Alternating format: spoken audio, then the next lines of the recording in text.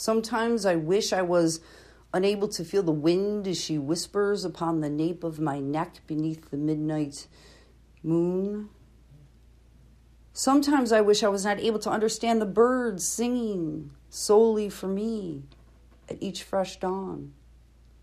Sometimes I wish I wasn't able to comprehend the grass speaking volumes beneath my feet bare in the midday sun.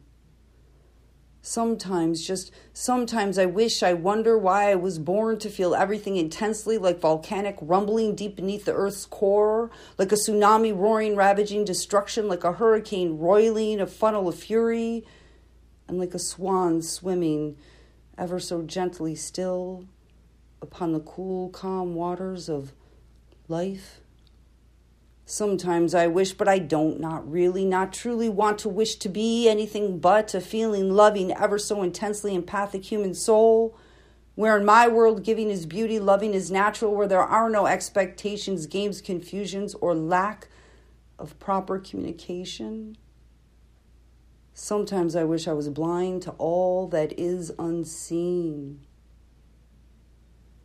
Sometimes